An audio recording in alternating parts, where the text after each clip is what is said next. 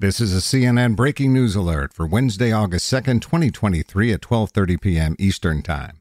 Robert Bowers, the gunman who killed 11 worshipers at a Pittsburgh synagogue in 2018, was sentenced to death by a federal jury today. The jury decision was unanimous. They deliberated for approximately 10 hours over 2 days.